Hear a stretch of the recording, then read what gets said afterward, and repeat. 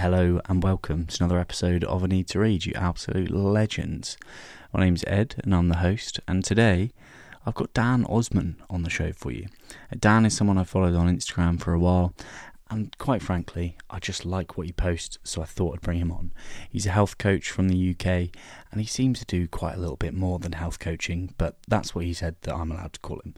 So I hope you enjoy the conversation with him today. We chat about social media, people's relationship with diet and exercise and themselves and self-awareness, which seems to be Dan's area of expertise. So it's a really good conversation. I think you'll get a lot from it. Now, should you like this podcast and you like me and you want to support the show, please consider doing one of the following things. You can either share it with a friend, or you can make a one-off donation to me via Buy Me a Coffee, which they say it's Buy Me a Coffee, but I won't buy a coffee with that. I don't know what I'll buy, but it probably won't be coffee. But what I will do with any money that comes my way is appreciate it. So that's one other thing you can do. Another thing is you can engage with the sponsors of the show. Now, I'm very fortunate to have BetterHelp support I Need to Read. BetterHelp provide a therapy service to millions of people all over the world, and you could be one of them next. You never know. Are you thinking about therapy? Is your mental health taking a downturn? You think maybe chatting to a professional is the right thing to do?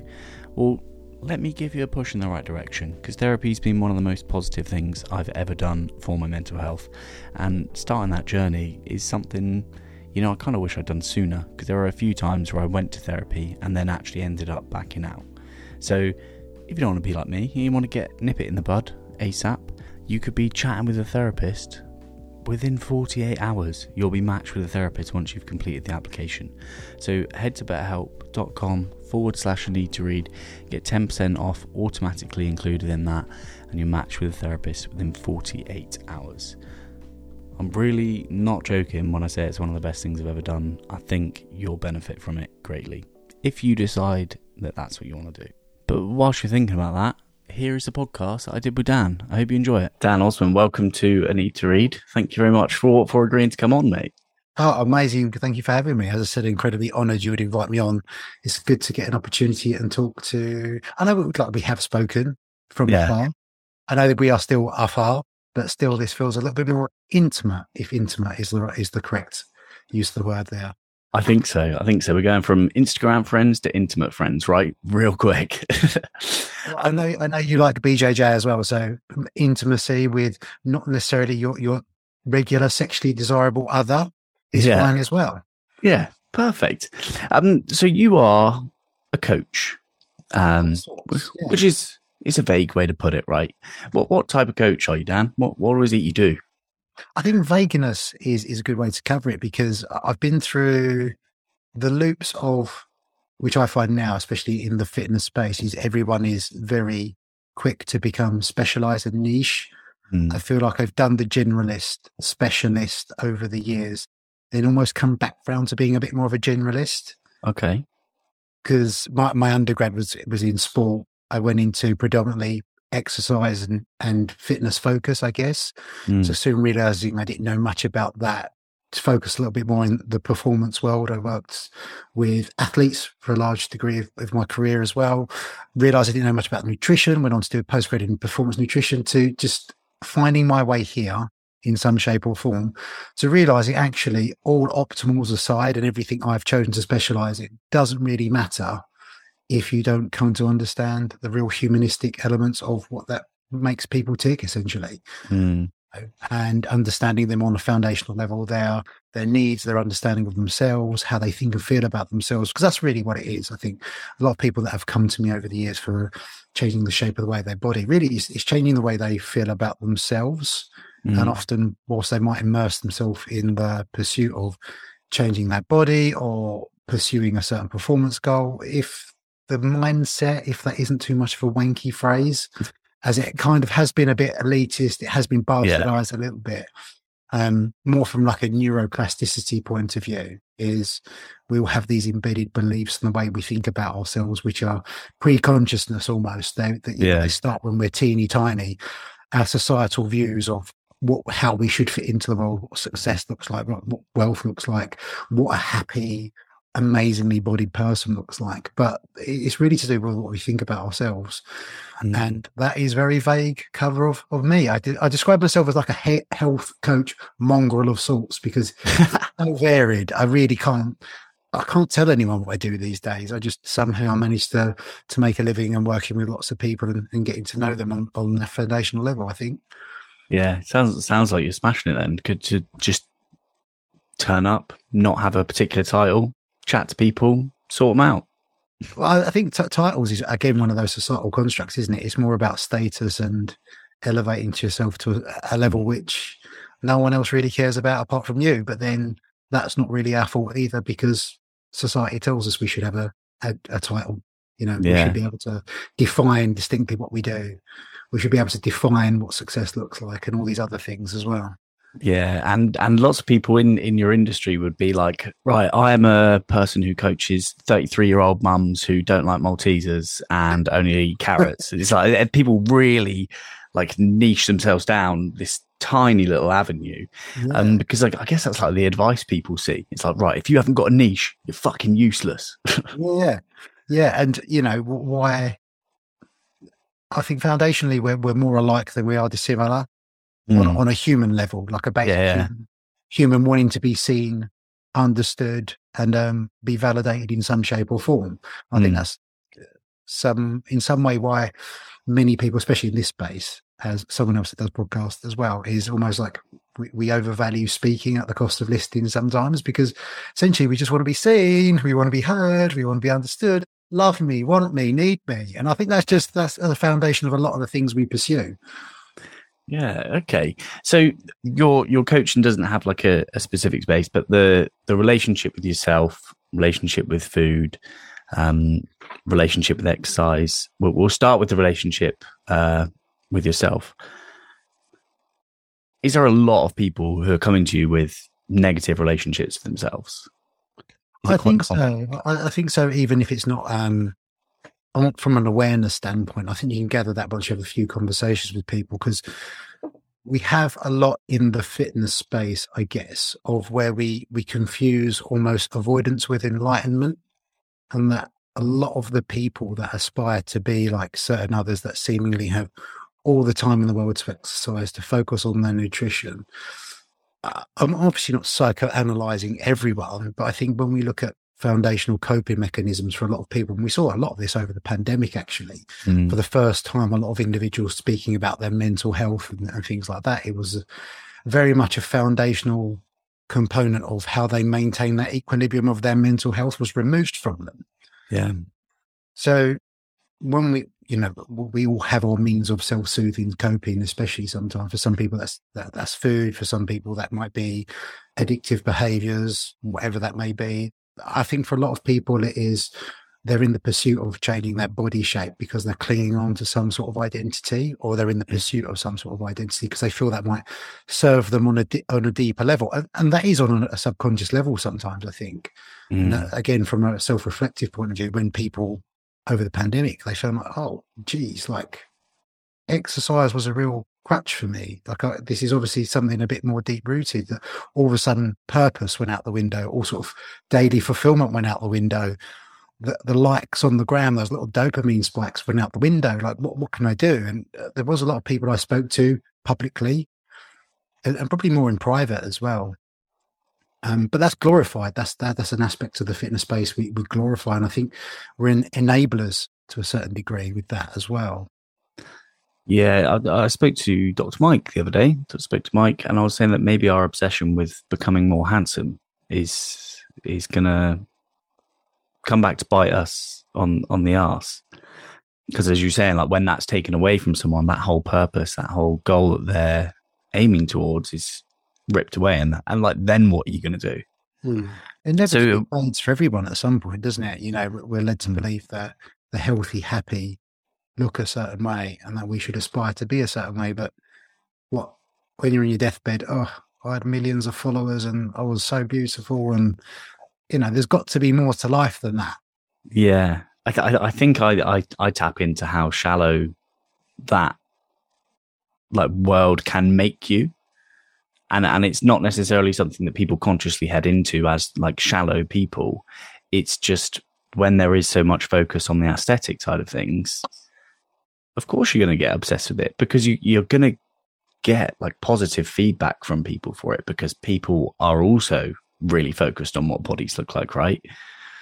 It's that social reinforcement, isn't it? I guess that's possibly one of my gripes with body transformation. As by the way, someone that has done body transformations with people over the years, and it doesn't matter how we've tried to remarket that in telling the story of that individual, and it's the other facets of life that have improved as well, is that on some level there is this social reinforcement that this person, miserable, unhappy, look at the black and white picture, looking really sad, and then look, mental health has improved, their physical health has improved, single digit body fat level, but that's only really scratching the surface. And I find with body image especially, it's when people get almost closer to that perfect version of themselves, that body ideal that they've had in their head, but that their actual thoughts and feelings about themselves hasn't changed. So they're now in this almost self-imposed prison in which they feel they have to look a certain way to be happy. But that's what's getting them all the accolade, the external praise. And now they're in this loop of, I just rely on external validation. And what do I do with this? How do I maintain it? And yeah, I think we share some of the same beliefs about social media and how it taps into. I don't think we have a conscious awareness of how damaging that is at the moment, but perhaps we will in years. But will it be too late by then? Oh, definitely, Dan. Definitely. Of course it will. It's always going to be too late. All of these things that come out, and then someone's going to worry about it, and then 10 years down the line, we can sit there and be like, told you so. Crying. Everyone loves that guy. Yeah. You've been in the space for a while. What do you think people should be focusing on, or not should be focusing on, but what's a healthier thing to focus on then when it comes to exercise / lifestyle, behavior change, stuff like that? Well, the thought process I like to take people through is always, are these actions imprisoning me or empowering me? Are they societally led in that I'm doing this because I believe, based on other people's opinion, I should be, and perhaps more widely spoken about now, or at least within our echo chamber, I think, is things like personal values. Is you ask most people what their values are, I don't know. Yeah. I value a good beer at the weekend, like something like that. Do you know what I mean? Like, I don't think people necessarily think about these things when they embark on changing their body. But then if you're in the pursuit of a body extreme and nothing that you're doing at that time aligns with any of your personal values, then it's a short-term fix. And then they're just in this perpetual cycle of rinse and repeat. Yeah. So it almost takes a level of self-awareness to become more self-aware. But then arguably for a lot of people, becoming too self-aware is an issue in all of itself. Yeah, it really is, like, because that can also be an imprisoning kind of a thing. It's like when you're too aware and when you're always aware, you kind of forget how to just live a normal life. Like, you kind of miss that autopilot life that you maybe once were in. And you perhaps wish that you could just be a little bit more shallow. And that's something personally I've experienced, I think, sometimes. Yeah. I find that sort of maybe similar. I don't want to speak for anyone else, but if you've been on a bit of a personal development journey and you've gone through things like therapy and a little bit of introspection, you've done a bit of journaling, you've had all those really uncomfortable conversations with yourself. Yeah. You almost go through a period of being a bit of a nihilist. Oh, I'm in it. Me too. I dip in and out of it, but rarely am I the optimist at the end of the spectrum. But there's definitely ills associated between being too self-aware. But then I think most people are not even operating on a level of awareness at all. So it's only whether you have those conversations. And I don't want to say I'm last resort, like I'm the only person that does this kind of work with people. But I find the people that come to me are people that have spent 30 plus years in this perpetual cycle of, I don't really change the way I think about myself. My confidence is still rock bottom, even though I have been that 5% body fat individual, or I have got on the stage, I have done the photo shoot, I've done all these things, but I still, I can't have uncomfortable conversations with people. What's that about? I'm a bit of an empath. Are you an empath, or do you have just problems with boundaries? Like, all these other things that are associated with it, which don't sound all that sexy because they're not tangible. They're not, this person lost this many kilos, or look at this person with their kit off. And so like changing something that's actually really helpful forever doesn't sell, really. It doesn't. And I admittedly, I don't profess to offer anyone business advice in this space because my whole angle is just, I guess, trying to be the best coach you can possibly be. And sometimes that means enhancing people's life. Firstly, some people just don't want you to share their story.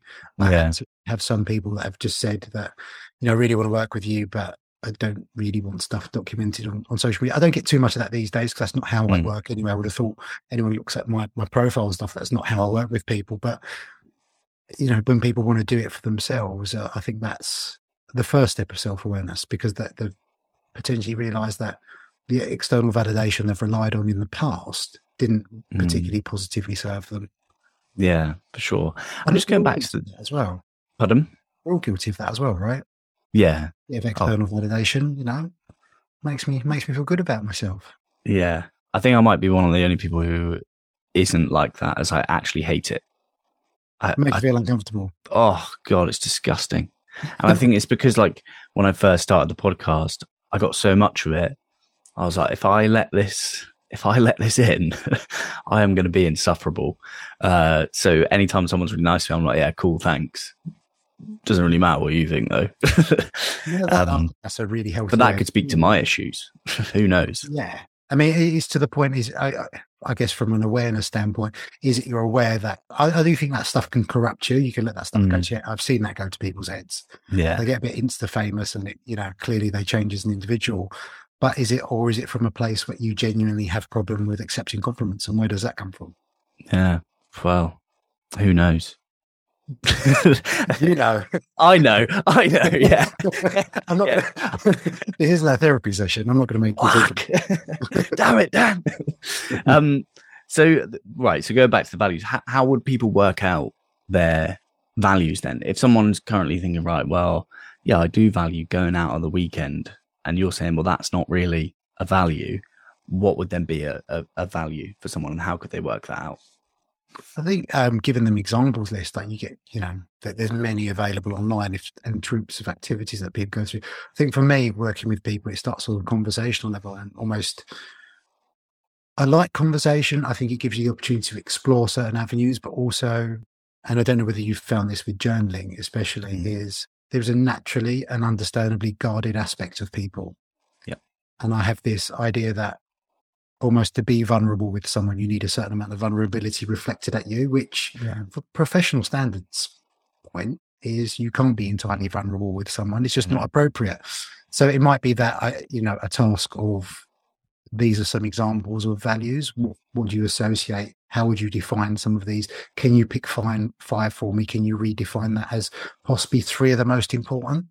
Yeah. And if it is something like health, family, love, for example, and they want to drop 10 kilos in 8 weeks, then it might be that just having, again, just an open conversation from an informed standpoint is, these are the things that you're possibly going to have to do to attain that. You could do that, but do you really want to? Yeah.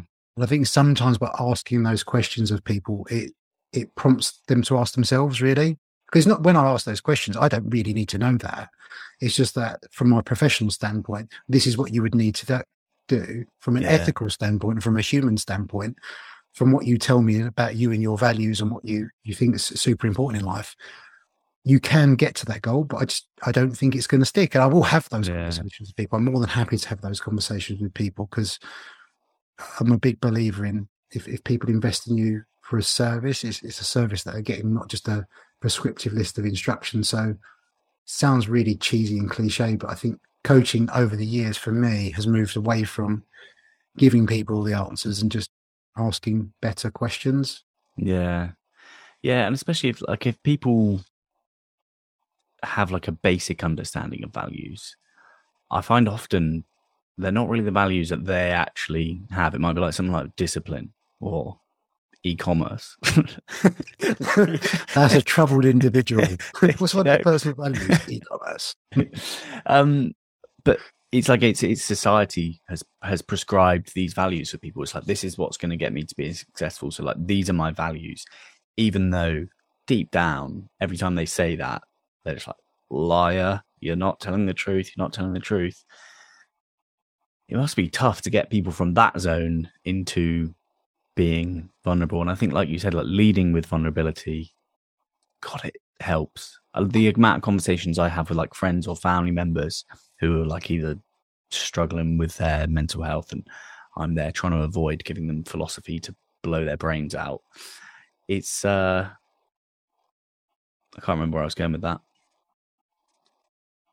No, lost it. Everyone who's listening, I'm jet lagged, so that's my excuse. Yeah, I can gauge where you're going. I think, yeah, we were saying about being vulnerable with others. It's sharing your experiences, but also not invalidating theirs at the same time. I think there's nothing worse than when they're kind of teetering on the edge of opening up for the first time and go, yeah, I've done that. You should have heard about when I experienced that. And those individuals make it all about themselves. Yeah. It's the equivalent, I feel, when someone buys a homeless person a sandwich and they take a snap of themselves. I'm doing something nice. Have a great day. Oh my God, love it. Exactly. It's it totally invalidates that person. And if that was their first experience of opening up, that certainly means they possibly wouldn't open up to you.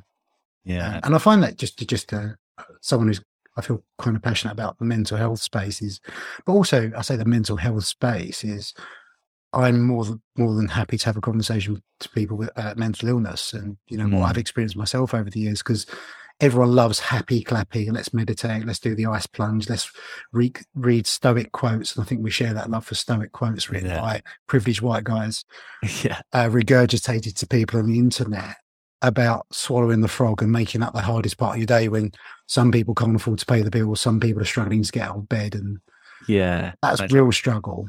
Yeah, like the real hardest part of someone's day. It's not like the bit where you just get up and choose to go outside and sit in a cold bath. And that is the eat the frog. And I just think that, like a lot of things in my space, especially, it just become very elitist. Yeah, even like discipline. Discipline on a foundational level is just making yourself do the hard thing, or the thing that you don't even really want to do when you don't want to do it. That's what it is essentially. But it's not getting up at 4 a.m, doing an ice plunge, reading your philosophy book on the beach, neglecting your family for 3 hours while you do your morning routine, which seems to be the fashionable thing apparently. Yeah. And that's so fucked. Can you imagine that? Like when your kid's like at the kid at the dad's funeral, let's take that as the example, like reading the eulogy. So yeah, everyone loved him. He used to get up 3 hours early every single day to make sure that he was fit and healthy, which is good. We added at least about 6 months to his life. That is my fondest memory of my dad, constantly attached to his phone, never being there. He could put up good stories. Yeah, his Instagram though, he had loads of followers. You should have seen.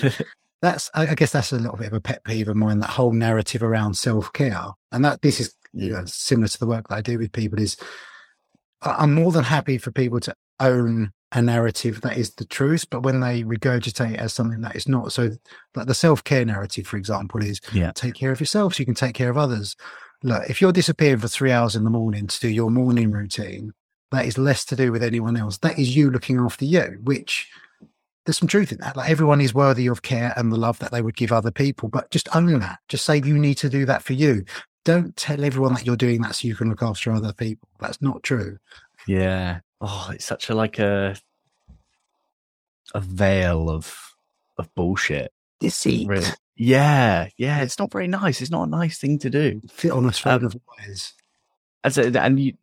Mental health and self-care and stuff like that, as time has gone on, I have realized that it's actually not that much to do with self-care. It's not much to do with you getting 3 minutes in an ice bath. It's not much to do with how much journaling. There's so much that comes from society or your like living situation that impacts people's mental health that just isn't really spoken about online. No one's like, hey, you've just had a breakup, your life's going to be shit for like 2 months, or like someone's just died, you're going to grieve for a long time. It doesn't really matter how many times you get in the bath, things are still going to be shit. You can't sell that, is the annoying thing. So it's like the reason I actually invited you on is because you just seem, for want of a better word, sensible. Oh, thank you. It's like your approach is not full of shit. I try not to make it be. Don't get me wrong. Like everyone, I think I miss the mark sometimes, but I often find from falling on my face and having those removed conversations, even when I started as a PT, like, I did a lot of voluntary work with athletes at that time at my uni, and I was doing PT hours, and you go from working with a super adherent to someone that has literally dragged themselves to the gym that night, to not being able to wrap my head around it, and probably saying, I can't remember, but probably saying incredibly insensitive things. And then I see stuff online now, which I know the P word is often thrown around, but it can only come from a place of privilege, in which, if you're lecturing people on organic this, organic that, but then due to socioeconomic constraints, there are some people that literally having to choose between putting food on the table, going to a food bank, or putting £10 on an electricity voucher for their flat, Yeah. Is there is such a disparity between what people are experiencing. I think that was evident throughout the pandemic, actually, is you had people that seemingly had more time than ever, the ability to save more money than ever. Okay, they had the huge inconvenience of being at home, but if you're from quite a socioeconomically deprived background, you've got no access to outdoor space, you've got no access to like healthy food as such, and one of your parents or your only parent has lost their job, that's real strife, that's real struggle, and this is part of this self-awareness thing. When you have awareness around what's going on in the world as well, is I get turned off by a lot of stuff that I see in the fitness space because I just don't see it's helpful. Yeah. Like what? Just that, again, just that general messaging around whether people should worry about buying certain organic produce, for example. Oh, okay. Yeah. Nothing screams to me more privileged, or even, I don't want to say on the broadest capacity, because I do, the world is heading down the pan if we're looking at existential risk. Here we go. No, not going to go down there. But it's wonderful for everyone to buy an electric car, but do you know how expensive electric cars are? Well, they're expensive. Expensive. If we're looking at plant-based and, switching our food choices, there is a cost attached. There's a cost attached to all of these, what seem like morally superior choices, but there's just a dose of reality that we need, in which, people are responding. Not even responding, people are reacting to a really volatile world at the moment. Yeah. And I think you did a post about this the other day, about how whilst the world is going mad, maybe reaching for exercise as a control point could lead you not into danger as such, but to a mindset that is unhealthy. Is that? Yeah, I think so. I think that's that avoidance with enlightenment thing again. It's almost the burying head in the sand, like reaching for the thing that I can control when everything else feels uncontrollable. Yeah. For a lot of people, and especially people that I've worked with over the years that work in the relationship with food, is strict control, restraints around their food and leaving out Tupperware and, weighing everything to the gram, and there's an extra 2 grams of rice in there, I'll flick that out, and really stressing about those kind of things. It's an easy way to distract yourself from the broader problems in life, I think. Yeah. And I think, like any coping strategy tool, it is essentially just a tool. It should be something that we should be able to get out, put away when we need to. And like emotional eating is a bad rep, for example, but it's only really a problem. That's your sole means of coping. So if your sole means of coping with distress is reverting back to exercise, controlling your food, masturbating yourself into oblivion, spending your mortgage, all of these behaviors that we fall onto, nothing distinctly wrong with doing those in bits and pieces, each their own. But I think when you only have one way of soothing yourself, one way of coping, one way of distracting and avoiding the other problems in life, I think that can become an issue for anyone. Yeah, definitely. And it's like the extreme diets that you see coming out, like a carnivore. I don't know how many people are actually doing it, but it's one of those controls. People going vegan. I've seen, I think I've seen like Amelia talking about it before, going vegan just for the control side of it. Yeah. It's just almost orthorexia. Are you familiar with orthorexia? No.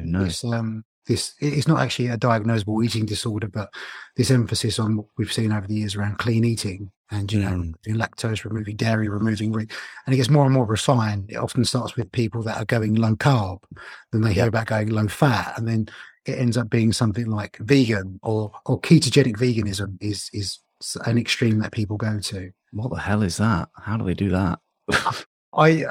Very, very restrictive. I mean, going keto is restrictive enough. Doing that whilst vegan without betraying your strict keto policy, I don't quite know how people manage that, but some people do. Yeah. And it is about seeking control, I think, for a lot of people.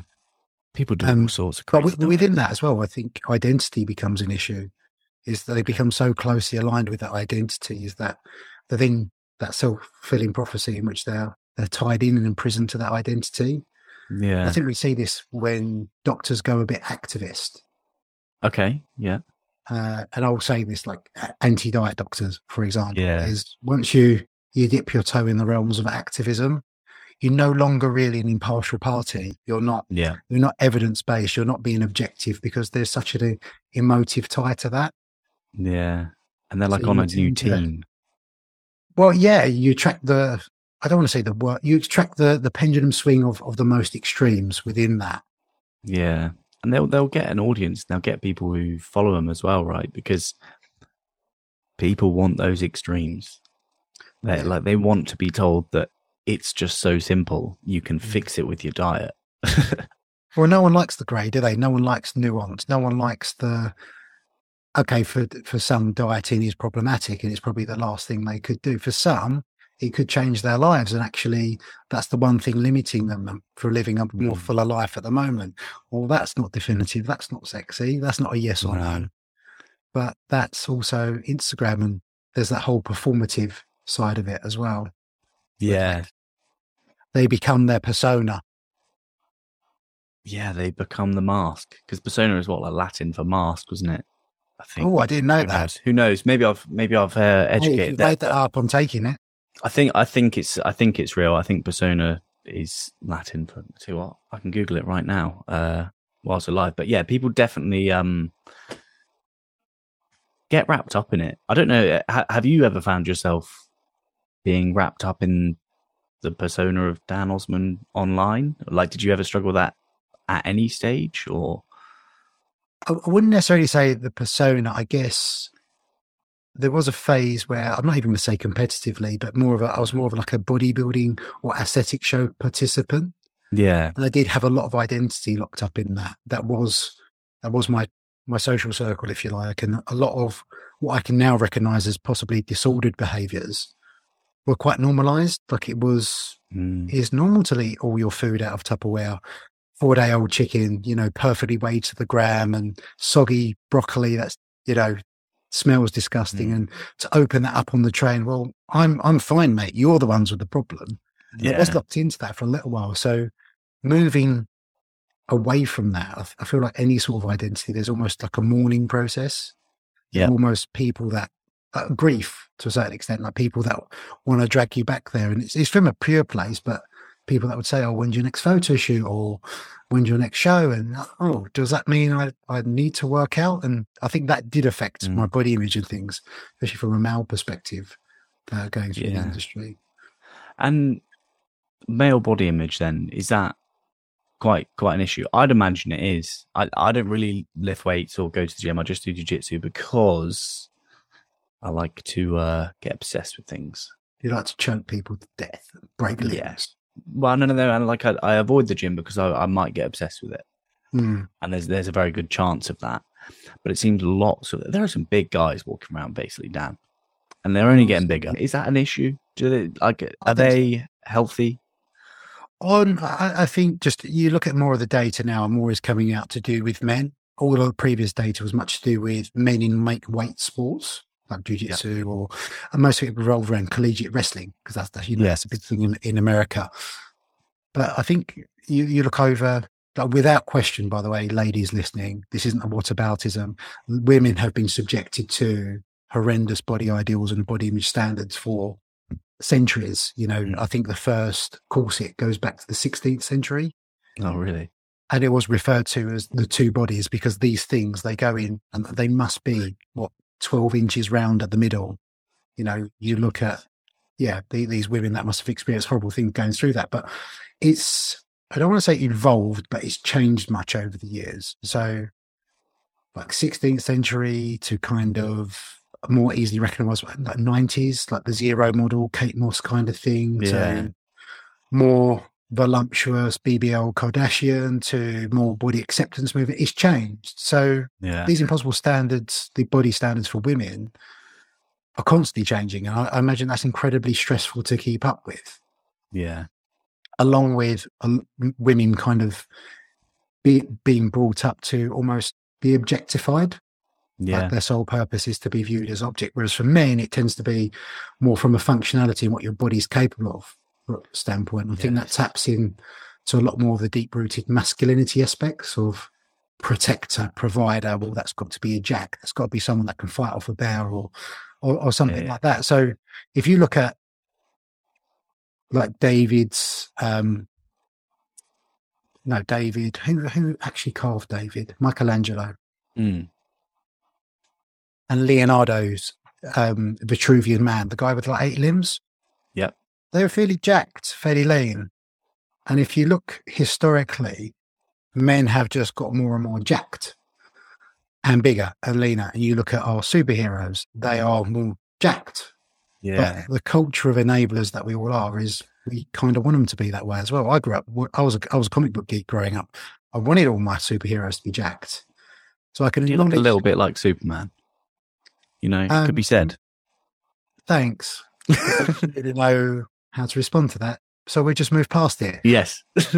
But the enablers that we are, we want our superheroes to be more jacked, but we still kind of acknowledge the problematic aspects of that as well. Yeah. So there's a lack of transparency in terms of what it takes to get there. So whilst Chris Hemsworth, The Rock, they will have their apps, they will have their workouts, there are some details they're missing out. Oh, what, like steroids maybe? No, definitely not them. Definitely not. It isn't about, for me, that isn't about judgment. I think it's just, because I think it goes the other way. There's too much transparency in that space. We see people now sharing compounds and dosages of what they take. Yes.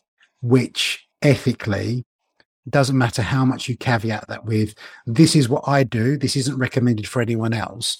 There is a teenager out there going, I'm going to go do that. Yeah. And when it comes to using their bodies to sell certain platforms, so Chris Hemsworth, I'm sure he's a lovely guy, but he's selling apps with HIIT workouts and band works and kettlebells. And Thor didn't get his body doing kettlebells and band workouts. Did he not? You sure? Chris Hemsworth says he does. Okay. You know, Chris Hemsworth, he tells the truth. He's pretty jacked. He's got to be a truth teller. He's Thor. How could he lie? And I do understand this. I don't want this to be don't want to be a hypocrite in this, in which that, if I was put in their shoes and offered pounds, this is your food delivered to you every day, don't eat anything outside of that, this is your trainer, we're going to give you a doctor to closely regulate everything that you put into your body, and you need to do this, would I say no? I'm not going to say no. Yeah, and you get paid probably a pretty wedge as well for that. Yeah, I think so. Yeah, and historically you go down going back a few years now, but I often had I had a good handful of people that come to me and said, I want to like Wolverine. I'm like, what, from the first X-Men or from the Wolverine movies? Because they're two different bodies. Yeah. I don't know whether you've ever looked at the two. If you look at Hugh Jackman in the first X-Men movie, when he's a younger man with arguably all the hormonal profiles you would need to put on lean muscle, to being a much older man who doesn't have the hormones or wouldn't have the hormones, he looks quite different. Yeah, and I remember back in the days when like Men's Health would be like, look like Wolverine. Here's your 8-part workout to look exactly like Hugh Jackman. Here's your bicep workout. 4 bicep curls. yeah, just 4 bicep curls, and then you just got to go do a little sprint up a hill and you'll be just fine. It's like the 300 workout back in the day. And they're like, this is how all of these guys looked like Greek gods. And it only takes 300 reps. You can do it every day. Just buy more magazines from us or more protein. Yeah, exactly. But then you look at the flip side of that as well. And I think when you look at how everyone outside of that is portrayed in films, like for want of a better phrase, like the fat guy, the one that never gets the girl, the geeky one. Yeah. They always look a certain way as well. So I do think there is a huge amount of pressure on guys to look a certain way as well. I don't know whether you've experienced any pressure to fit into a certain box or look a certain way. So I used to be pretty wham when I was like 18. So this is almost 10 years ago now. And that's like just before I joined the Marines. So I was super fit, super strong. So I peaked at 18. And there's no way on earth that I'll ever get back to that point. So I'm not that bothered about like reaching peak performance for myself because I set the bar so high. And I like that could be a good mindset, could be a bad mindset. I don't know, but it stops me from getting obsessed with going to the gym or obsessing over what my body looks like. But I also, just as a caveat, like that was a good time to put a load of muscle on 18. It's kind of stayed underneath everything. So I haven't, in my mind, I look like what society would want me to look like anyway. And that's through no fault of my own, really. It's just I'm quite lucky to have had that. My athletic experience when I was younger has led me to having quite an athletic physique. So I don't have to, not that people who don't look like have to be concerned about it, but they would be more likely to, if you know what I mean. So not really. Okay, that's say. I always think like with body image anyway, it's more like a volume switch in that, like anything, you've got extreme ends and you've got the feeling a bit insecure, feeling like a bit skinny or like, feeling a bit fat and like, I don't want to put on those swim trunks and go to the beach today, to the extreme end with body dysmorphic disorder where people are, they can't be intimate with their partner or, they can't leave the house. And that's not just body, that's like aspects of appearance as well, I think. Yeah. It affects them. So there's always I think a switch, and probably what the body positivity movement is a bit guilty of is this unrealistic expectation that you should love your body every single day at every moment of it, which just no one feels that way. Everyone feels insecure about something about themselves at some point. It's just whether you let that get in the way of doing stuff. And for some people, it really does affect their ability to live a life. Yeah. And the body positivity movement got hijacked by skinny pretty ladies at one point. And it was just like, hey, fat girls, I also feel like shit about my body. It's like, what's the person at home who's looking at that going to think, God, if you are thinking bad stuff about yourself, like what am I meant to think?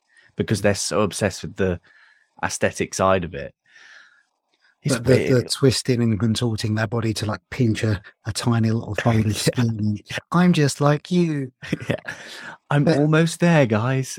But they're part of that, what we started talking about on identity and, performing for an audience, is that I think a lot of those which I've seen have come through like the aesthetics route. So I've gone through I'm going to do this from an empowerment point of view, change my body, going down the aesthetics route, becoming a prisoner of that.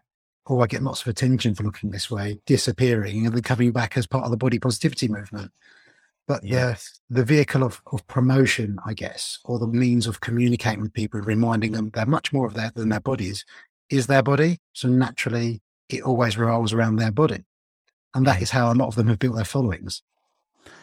And would you say that's like a self-objectification thing? Because you were saying something about objectification earlier.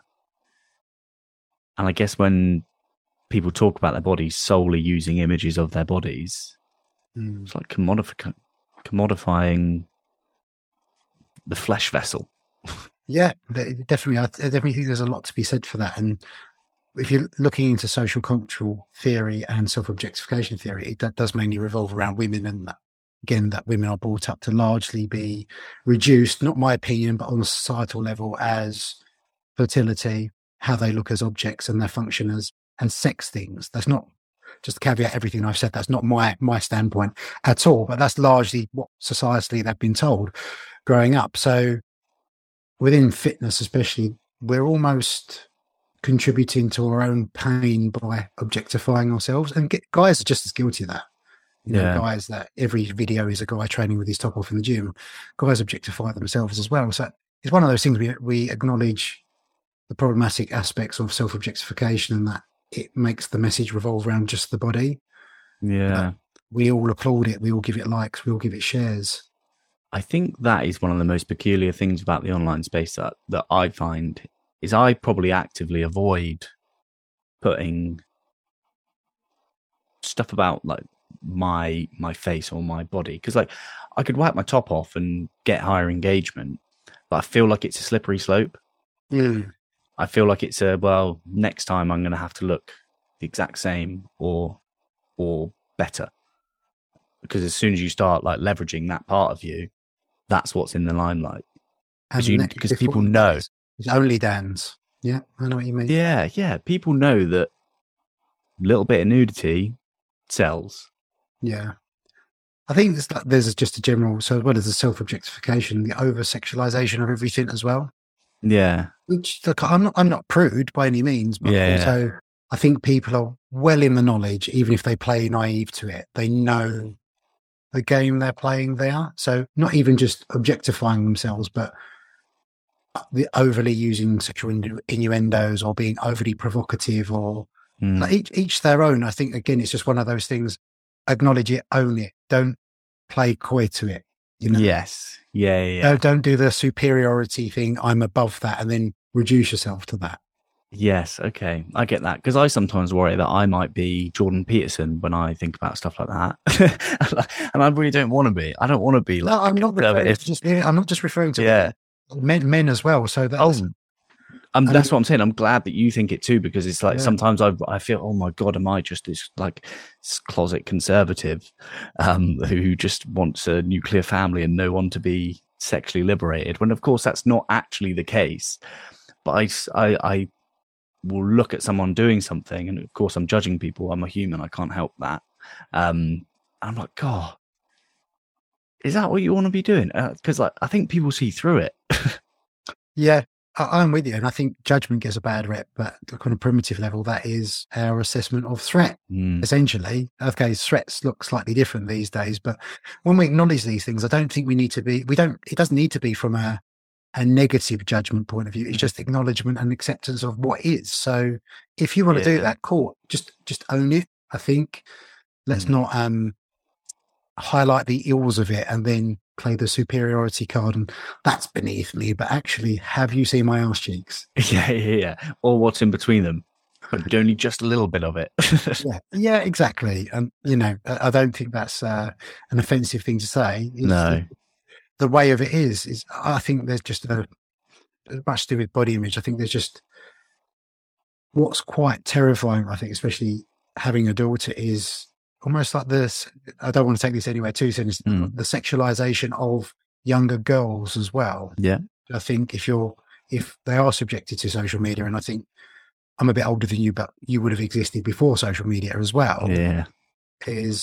I mean, my 6-year-old, they do little crop tops now. They do little bikinis for them. I do worry about what they'll be exposed to on social media and how much older, younger girls want to appear and quicker, and for potentially the wrong reasons. And when I say wrong reasons, it's the external validation and the eyes, basically, just the attention for the wrong reasons, which I think, back to self and what we originally started talking about, is when we're trying to cultivate a better relationship with self, is recognizing there are many other facets to ourselves.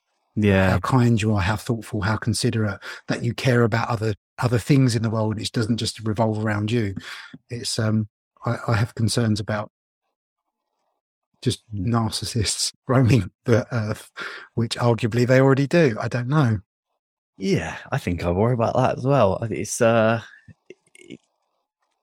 there are a lot of narcissists roaming around the world, or like they're just underneath narcissists. We couldn't give them a firm diagnosis, but they display those kind of traits and leave people broken in their path, and it is dangerous. Like, have you ever read anything on vulnerable narcissists? No. So it's slightly different to like the adverse, commanding narcissist that we're probably all a bit more familiar with, but is not too indifferent to some levels of imposter syndrome, in this overly concerned manner in which they're a bit fragile. Everything has to revolve around them. If it doesn't revolve around them, I mean, that's not dissimilar to a lot on social media. Okay. So it's more like, look at my issues. Yeah, they can make their own judgment, but it's more like here are my issues. Feel sorry for me. It has to be about me. Okay. Yeah. I I do worry, that I'm worried with sometimes. the self-development that's, elements of all of us creep into that. Yeah, definitely. And I would say like, because a lot of my, like the sponsors of this podcast, the therapy company, I've spoken about therapy loads and podcasts, spoken about mental health quite a bit, but I worry that that could be seen as like, oh God, will you just shut the fuck up about that? I Because don't think you should. how many times can I tell my story, or like how many times can I bang on about it? But I mean, I think the intent is it's a difficult one to assess for other people, but from a self-reflexive point of view, as long as I like to think, because I'm quite open about things like that as well, is I share that stuff because I think it will help others as well, more than it just being a cathartic release. Because again, it's that vulnerability thing, isn't it? You need a bit of vulnerability reflected back. So if you're on the internet chiming in about, my inbox is always open, Hans, Oh but God, all we know about you is that you do workouts. yeah, You follow your macros, you eat up Tupperware. You're like, okay, yeah, I'm definitely not going to you. In yeah. my deepest, darkest hour. I actually think that those people who are like, oh, my inbox is always open. It's like, no, please don't keep your inbox open, because you are going to give some people some shitty advice. Like, you probably have no idea about how to actually communicate with people. So keep your inbox closed. Do the world a favor, please. Yeah. Yeah. And I think I saw you post something about this on like mental health day. It's like, there's no compassion for anyone at any other time of the year until mental health day comes around. And it's like, guys, I'm participating. Look at me being good. Yeah. It's the new social currency though, isn't it? It's the being seen to be a certain way rather than just embodying it and being that way. Because I think we do have this, for all of our faults as humans, all of us as deeply flawed humans, we do have a pretty good bullshit detector. I think if you follow someone for long enough, I think you might personally, but I think there are lots of people out there who don't. Well, I think if you have an interest in humans and their needs and wants, and you follow them on stories, or you see the stuff that they put out, and you do read their stuff, you do get a little bit of an inkling into who they are. So when something's out of character, you just get a feeling for it. Yeah, it's like, the best day always starts with a Monster Energy drink #ad. Yeah, exactly. Yeah, and it's a difficult world to comment on in that, because again, from a judgmental perspective, people have aspirations on just being influencers. That is, I don't know about credible, but that is a very likely career for some people, in which I don't know whether you know how much they get. Some people get paid like 20 grand for a couple of grid posts. People make a living from being influencers. So as much as we knock them, some of them are doing all right, but there's got to be someone to bestow that power on them. People don't just claim power. People have to give them that power, and that's all of us. We're all part of the problem. Yeah, that is so true. I do try my best not to like get into celebrity culture and like all their photos, and that has to be a kind of a conscious choice, because the world is fucking chaos. Like, it is quite good to see what this random celebrity is doing that's actually better than what you're doing, because it's a bit of an escape. You can imagine what your life might be like if you did that. But yeah, I have my own opinions on how much like influencers make, how much they do to make that money. It's odd. I don't think it's ethical, but like, I also don't think big bankers are ethical. There's plenty of people who earn plenty of money in unethical ways. Arguably more that do or more that don't. I don't know. Yeah. I think the more money you earn, it's more likely that you have acquired that in unethical ways, or somewhere along the line of you getting that money, there have been some nefarious activities to generate that wealth. And that's stepping aside from Instagram. That's more of like people in like large businesses or corporations. And it sucks, because when you have an opinion on that's like not supportive, you're instantly a hater, and you don't want to be a hater, do you, Dan? Well, yeah, exactly. So people just don't say anything at all, and I think that's part of the enabling cultures. But I think especially when we talk about body image, when we talk about, especially in my space, I don't know how aware you are or how much is on your radar, but like fitness mentoring as well is like how much of that is marketed unethically. Yeah, I think. But then I know of individuals that, and this goes from people that have done body transformations, invested in coaches, or invested in mentoring, that for the sake of professionalism and not wanting to appear a hater, they don't say anything at all. But then these people that are already on pedestals continue to operate in the way that they do. So it just means more people get ripped off. So I get why people are caught up. And I know I've listened to a couple of episodes of yours, more than a couple. I've listened to lots of episodes of yours, but more recently I listened to the Notorious DRG. I'm a big fan. And Emma and Amelia's one. And I noticed you were talking about a certain individual and certain individuals within this space and that's a prime example of it, that have been publicly accused of certain things. That's been supported. But then you could take an objective view of their behavior and certain things and still have that opinion of them. But people choose not to say anything because he's unpopular. It doesn't have to be overtly stamping your feet. It doesn't have to be going on to your stories and slamming people. But I definitely think there's a case of voting with your feet, disassociating with people that aren't, because if you're a personal brand as well, you're misrepresenting yourself. Yeah, definitely. And you don't want to do that, especially like when you are a personal brand. It matters so much because it is like it's part of your identity. It's tied up into you, and that's probably a problem in itself. Yeah, I think it's part of you as a person, though. Like if you consider yourself, I like to consider you a good human. I like to consider myself as a good human. If you do want to be considered a good human, I just think there's a moral compass that you abide by anyway. Like, forget the business marketing side, forget the personal brand side, just as a personal belief system and the values that I have and the morals that I like to abide by. That's something I don't really want to be part of. And I want that to be known as well. I don't want to associate myself with that because I don't agree with it. Helps you sleep at night, right?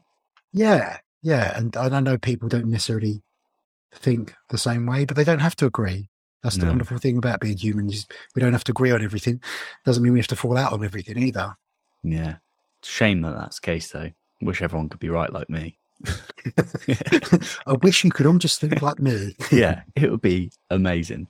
Right, well, I'm conscious of the chat. That is flown, Dan. I really enjoyed that. Oh, it's flown. Yeah, me too.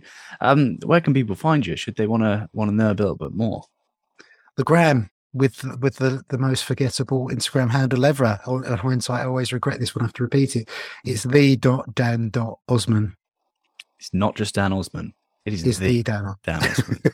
There's not that many Dan Osmans, actually. There was only one other. Well, there's one famous, not one other. There's only one famous Dan Osman, and he was a very well-known rock climber. Oh, was he passed away? Well, yeah. Yeah, okay. Did he die rock climbing? Yeah. Oh, I mean, probably would have wanted to. You can still YouTube videos of him, and yeah, it's pretty impressive, yeah. But he's not the Dan Osman, so we'll forget about him. No, yeah, cool. Awesome. Well, thank you very much, Dan. That was unreal. It's really good to chat to you. Yeah, thank you. I really enjoyed it. Did you enjoy that? Did you? I hope you did. I really enjoyed chatting to Dan, and I'll look forward to having him back on the podcast one day. Now, just a little brief update for you all. I'm still in Colombia, I believe, or I should be at time of recording this. I'll be back on the 15th of December, and that's when the podcast's coming back. But in between this date today, whenever you're listening to this, and the 15th of December, there's going to be nothing. But then I'm back with a lot of solo episodes, so I look forward to